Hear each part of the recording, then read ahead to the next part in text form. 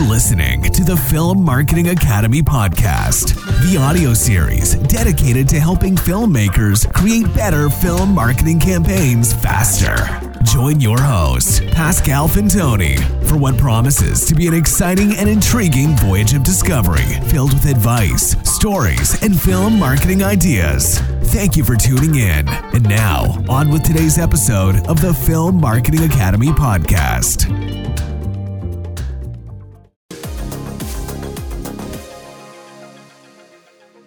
This week, Pascal, we're going to be talking about a film from 2013, all about magic, all about magicians. The film was called Now You See Me, and as if by magic, let's wave the magic wand again and watch the trailer.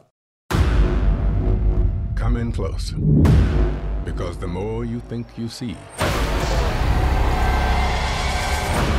the easier it'll be to fool you. Ladies and gentlemen, for our final trick, we are going to rob a bank. On the count of three, you will be teleported through space and time to your bank in Paris. 1, 2, 3. Everyone in this room was a victim of hard times. Some of you lost your homes, your cars. And so tonight, we're going to return some of that money back to you. Thank you, everyone. Good night. Can you explain to me how you went from Las Vegas to Paris in 3 seconds? What do the kids call it these days? Oh, magic. First rule of magic, always be the smartest guy in the room. Your bank was the distraction, while they set up the real trick. Expose them now and destroy them. Hang on. I've got nothing. Okay, thank you. Thank you for the delay. Whatever this grand trick is, it was designed a long time ago. And I believe that what's about to follow is really going to amaze. Look closely, because the closer you think you are, the less you'll actually see. Oh my goodness. That is a good film, isn't it? It is a good film, the one that I saw very, very late, I must confess. In fact, what happened is, going back to 2020, when we were at home a lot, I was going through my watch list on Amazon Prime and spotted Now You See Me 2, realizing that I'd never seen the first one. So off I went looking for Now You See Me, the original from 2013. Watched the trailer, which we just saw a moment ago. I'm thinking, how is it possible that I missed this? How is it possible that I didn't go to the cinema to see what is essentially an incredible bank heist movie with that layer of magic and illusion? Yeah, now this is interesting because we did watch it when it came out, and I rewatched it this week, 2 nights ago. I often rewatch the films just before we do the review in film marketing. Great excuse to watch great movies. And I thought exactly the same on the rewatch as I felt when I saw it originally, in that it's a 2-hour movie that goes by literally in a flash. It was like, oh, it's 2 hours and it's gone. It's so engrossing. But for me, Pascal, it's engrossing from the point of view of I want to know how they did the tricks. I want to know how they did the bank heist. I want to know how they managed to pull off the misdirection. And that, for me, is what's interesting about the film. And what I do come away with thinking is I don't really know anything or care anything about the cast. We don't really learn a great deal about them. They have a bit of banter. But they aren't the star of the show. It's the actual heist itself, the actual mechanics of the illusion. It's the mechanics of the misdirection that's the highlight of the show. And I just wonder, I mean, it wasn't a massive blockbuster success, was it? I just wonder whether they focused too much on the mechanics of the magic rather than on the mechanics and the personalities of the cast themselves. That's pretty fair, actually. What I do know is when people went to buy the DVD and Blu-ray version, there was an extra 10 minutes of content, perhaps more character development, and there was a multitude of deleted scenes. So I've got a feeling the director and producer probably had to make some very, very hard decision and felt, well, let's keep the showmanship of the magic on stage linked to the bank heist, because I like you, visually you kind of go, what? It felt almost, particularly the first time you see it, where you don't know what's going to come next, where you were back to being a child maybe at the circus or at a show, where you just don't know how this happened. And in a way, do you want to know? Because of course, once you know, the magic is gone. So we're going to talk about the marketing in a moment, but for me, it was one of those where they had to make a decision. Do they promote this and market this as a bank heist movie, or is it a movie about the magic and the illusion? And doing the research for this one, they obviously went for the bank heist angle more, because historically, movies where the magic element is being pushed forward don't tend to do so well. Yeah, I can see why they would have come to that conclusion. And as I said, I was absolutely fascinated with how they managed to pull off the heist, and maybe that was the right decision. But as you say, now I'm thinking maybe I should watch the director's cut or the version with the deleted scenes. What is interesting, of course, is that I watched this on Netflix. It's actually on Netflix, believe it or not. And as you know, at the end of a Netflix episode or a Netflix film, it comes up with suggestions as to what you can watch next. And when it came up with the suggestion of Now You See Me Too, I'm sitting there thinking, I didn't even know they'd made a sequel to this. So really? I've got that to look forward to. And a third one for next year, I'm told. Absolutely right, yeah. Although it hasn't got Isla Fisher in it, the sequel, I believe. So that's a bit of a shame. So in terms of the reason for the movie to do well, firstly, you have obviously the director, Leterrier, French director, behind The Transporter. Remember that from with Jason Statham? What an incredible action movie. He was also behind The Incredible Hulk, if I'm not mistaken, Clash of the Titans. He also worked on the Dark Crystals TV series and is the director for Fast 10 for next year. The writers are essentially well-versed in doing kind of good action pieces, particularly Boyaz Yakin, and one of my favorite kind of action-style music composer, Brian Tyler. And then you've got the ensemble cast, and I know that some critics said, it's just a rehash of Ocean's 11 meets Catch Me If You Can. And that's probably very, very unfair, because Now You See Me feels like it's got its own style, its own narrative. But I would agree that back to that kind of feeling, the end feels very rushed. It reminded me a bit of some of movies I've seen where they realize, oh crap, this is 2 hours of storytelling. Let's wrap up the ending swiftly. And I've got a suspicion that's probably where people were left feeling a little kind of uncertain about how much they enjoy the movie, because the ending felt wrapped up very, very swiftly. Yeah, I think you're absolutely right there. But again, as I say, 2 hours went by really quickly. I mean, honestly, you think, oh, is it over? 2 hours? Wow, that's really fast. So tell me a little bit more about the marketing. I mean, you did the research for this one, Pascal. So how engrossed did you get? Pretty engrossed, but equally almost like the feelings of excitement, but also a minor disappointment. It was the same looking at the marketing. Now, I think it's important to note that when it came to the marketing campaign, the original plan and the original idea was to release this movie in early 2013, so that I didn't have to compete against the big blockbusters. Now, sometimes it's hard to catch your mind back to, nearly 10 years ago, but 2013, that summer would have been taken up by maybe the Marvel Universe, probably Star Wars, so the big kind of brand. So the original thought, well, let's not essentially fail, with in terms of audience and in terms of takings. Let's play it safe by having a spring release, not a summer release. But actually, when you do the research on magazines like Variety, you have quotes from the, at the time, marketing chief officer of Summit, the distributor, Nancy Kirkpatrick, who did some audience testing And it went so well that they took essentially the challenge and they dared themselves to actually change the date to summer release. So literally, they did that, quite early on. So the audience became aware of Now You See Me, November 2012, with the release of official trailers in different territories. And we obviously watched a moment ago, the one that we saw.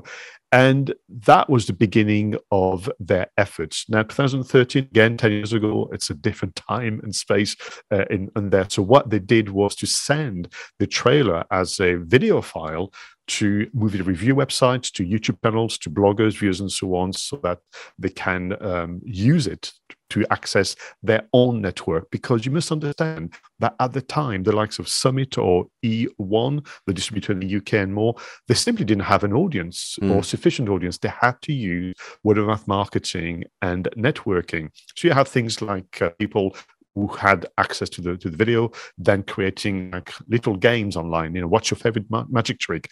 Vanishing money is pretty cool, but let us know in the comments below. So we're creating a reaction, but not on the official channels that we're using, I suppose, what would be named a year later, the influencers.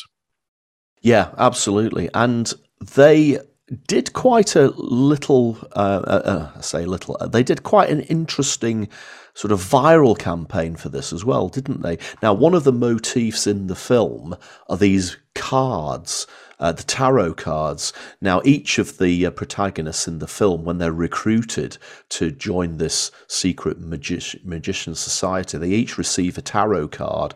I can't remember exactly which ones. One of them was definitely death. One of them was the lovers. But they actually created a viral campaign around hidden tarot cards, didn't they? It was very similar to actually your Cadbury Spoil campaign. Yeah. It was called the Diamond Heist Challenge. Yeah. And you had to go online, actually accessing, no doubt, those movie review websites, bloggers and YouTubers, and find still photography that would have had essentially a symbol, typically one of those cards, and using an app, you would scan this card and access exclusive video clips and more. Yeah. Now, I imagine all this stuff isn't available anymore, but which is always a shame, isn't it, for people like us who are wanting to go back and rediscover how some of these films were marketed. But I guess, we talked about the twirl, the caramel twirl, and that's current, but this was relatively new, even 10 years ago, wasn't it? Completely. And what is interesting, they had to use an AR app called Blipar. Now you would use Google Lens or another. Life would be much, much more simpler. And I suspect instead of a card, you would have had a QR code. So yes, I think it was actually a very innovative and daring campaign. Bear in mind that obviously now they were taking on the big boys for the summer blockbusters. So between the November to this was May 2013, there was the expected PR push, but they had to find a way to be covered by the media and, of course, by the fans. And I think that was a very, very clever way to be talked about, as well as getting people excited. Yeah, and because it's an ensemble cast, therefore you've got lots of different characters. And I say, I did feel that they didn't develop the characters well enough, but each of those characters, as you would expect, got their own poster as part of the campaign. And each of the characters also got a title. So you've got the showman, the escape artist, the mentalist, the debunker. I was a bit of a strange one. The debunker, the slight, the rookie, and the money. Michael Caine was the money, and the agent, Mark Ruffalo, was the agent. I quite like these ensemble films that have these sort of character posters. We saw it with Death on the Nile, didn't we? I always love the creativity that goes into creating the individual actors' posters. Yeah, and we saw it actually in the Rings of Power. That was a big thing that they lent on. And then people as in the PR machine took over, where they would encourage people to seek all 8 out. So, not all 8 were sent to everyone at the same time. And could you also, it's in the film, or predict, before you've seen the film, which car will be matched to which character? So there was an element of complicity with the audience as well. But what I will say, and again, we need to accept that 10 years ago is a long time, they didn't do much else apart from publishing it and then leaving the rest to others. They didn't do as well and as much as Death on the Nile or Rings of Power, for sure. Yeah, no, it feels to me, from looking at the material you've unearthed on this, Pascal, that they had the content, but like a lot of people, it's not just about putting the content together, is it? It's all about getting it out there and repurposing it and reminding people that it's there. And it just feels to me as if it was a little bit half-hearted. They had some great content, but they didn't really do much with it. Yeah, because, they were under pressure. The premiere was in New York City on the 21st of May 2013, and after that there was a rollout globally. There was some strange data as well, which perhaps didn't help, whereby normally when a movie comes out, everyone gets to see the movie within a matter of a few weeks. But the rollout was nearly 3 to 4 months. The UK was the 3rd of July, which is from the 21st of May to the 3rd of July, is a long time. And France saw it at the end of July as well. So there was a really long spread out moment. So I think with that in mind, I think the campaign could have been just a bit more sustained, and they could have lent more into the different assets that they had at the time, for sure. Yeah, and they did a poster design competition as well, Pascal. What was all that about? So they were inviting fans really by just watching the trailer, maybe by that time, because I was June 2013, if they'd seen the film, to send their own efforts in creating a poster for the film. And it was fascinating because they were in partnership with Tumblr, that blogging platform. And as a result of which, a lot of people went in, and there was a big range of designs. You had very, very kind of modern looking design, almost in line with their own efforts. And people went almost like Art Deco, almost like Houdini style. And then they announced the winner on the official Twitter account. Yeah, I quite like the. I've always been a fan of movie competitions, as you would expect, and it is quite an interesting visual that the winner came up with. So it's worth digging out the tweet just to see that. What about the exclusive partnership with IGN that went on with this? Yeah, no, that's very interesting, because I don't think we've seen that happen very, very often.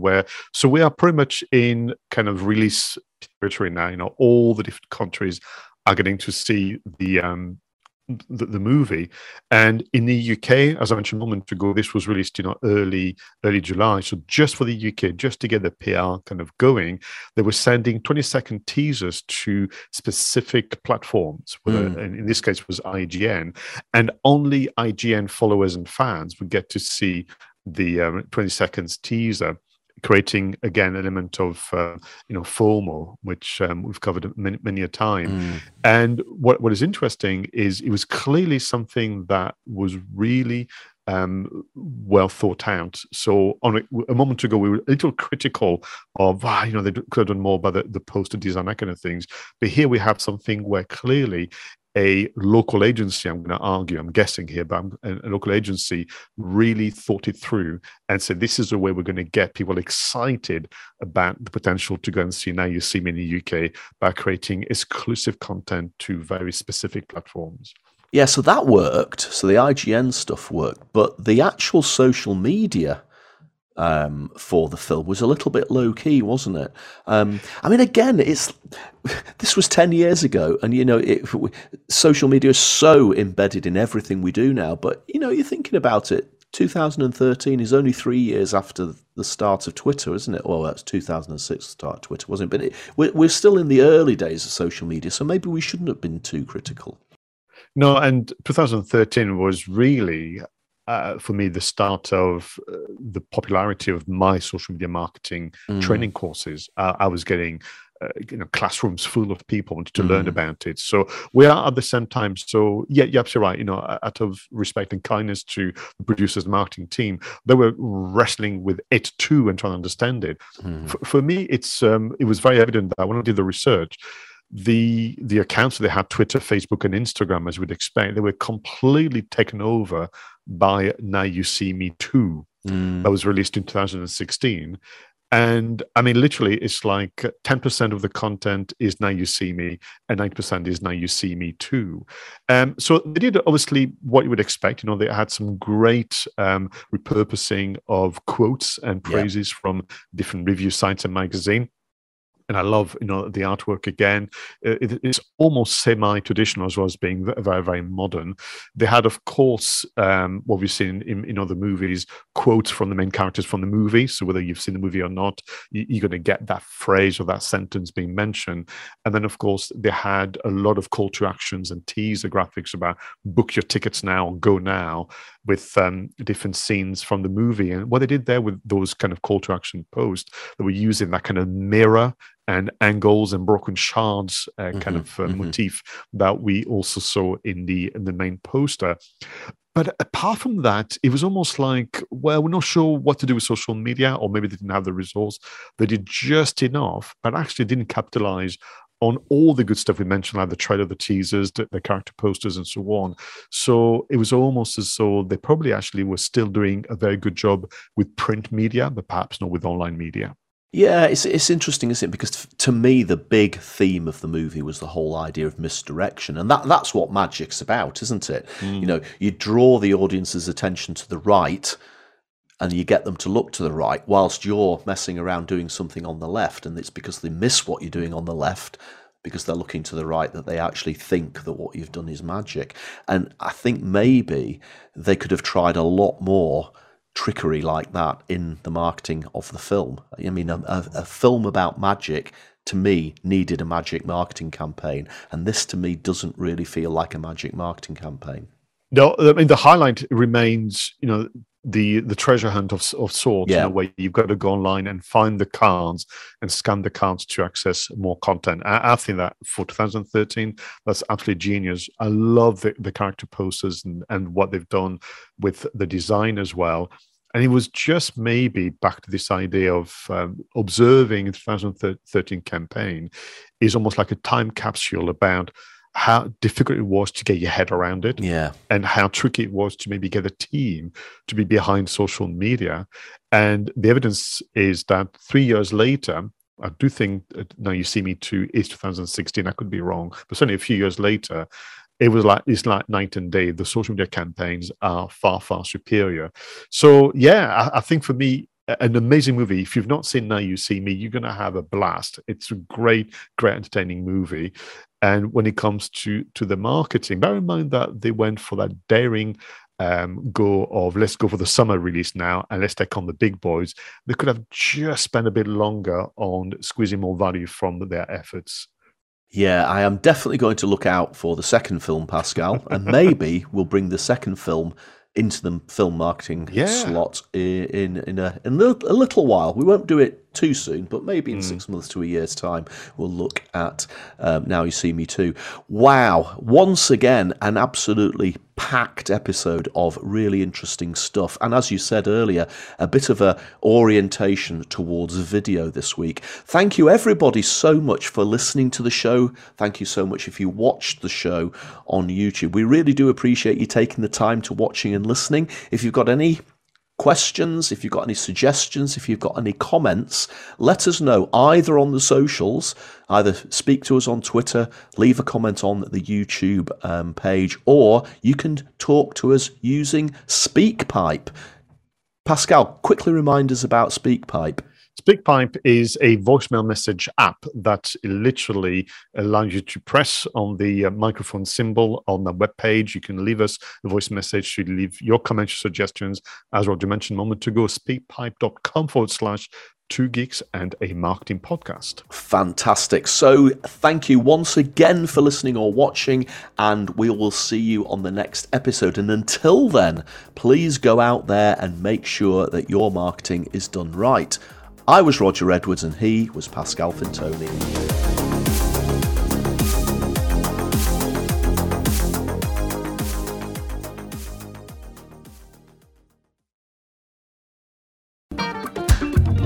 Thank you for listening to the Film Marketing Academy podcast, the audio series dedicated to helping filmmakers create better film marketing campaigns faster. For more information about our film marketing consultancy and training services, go to filmmarketingacademy.com and book your free discovery video call. And if you haven't already, don't forget to subscribe and follow your host on social media for more updates.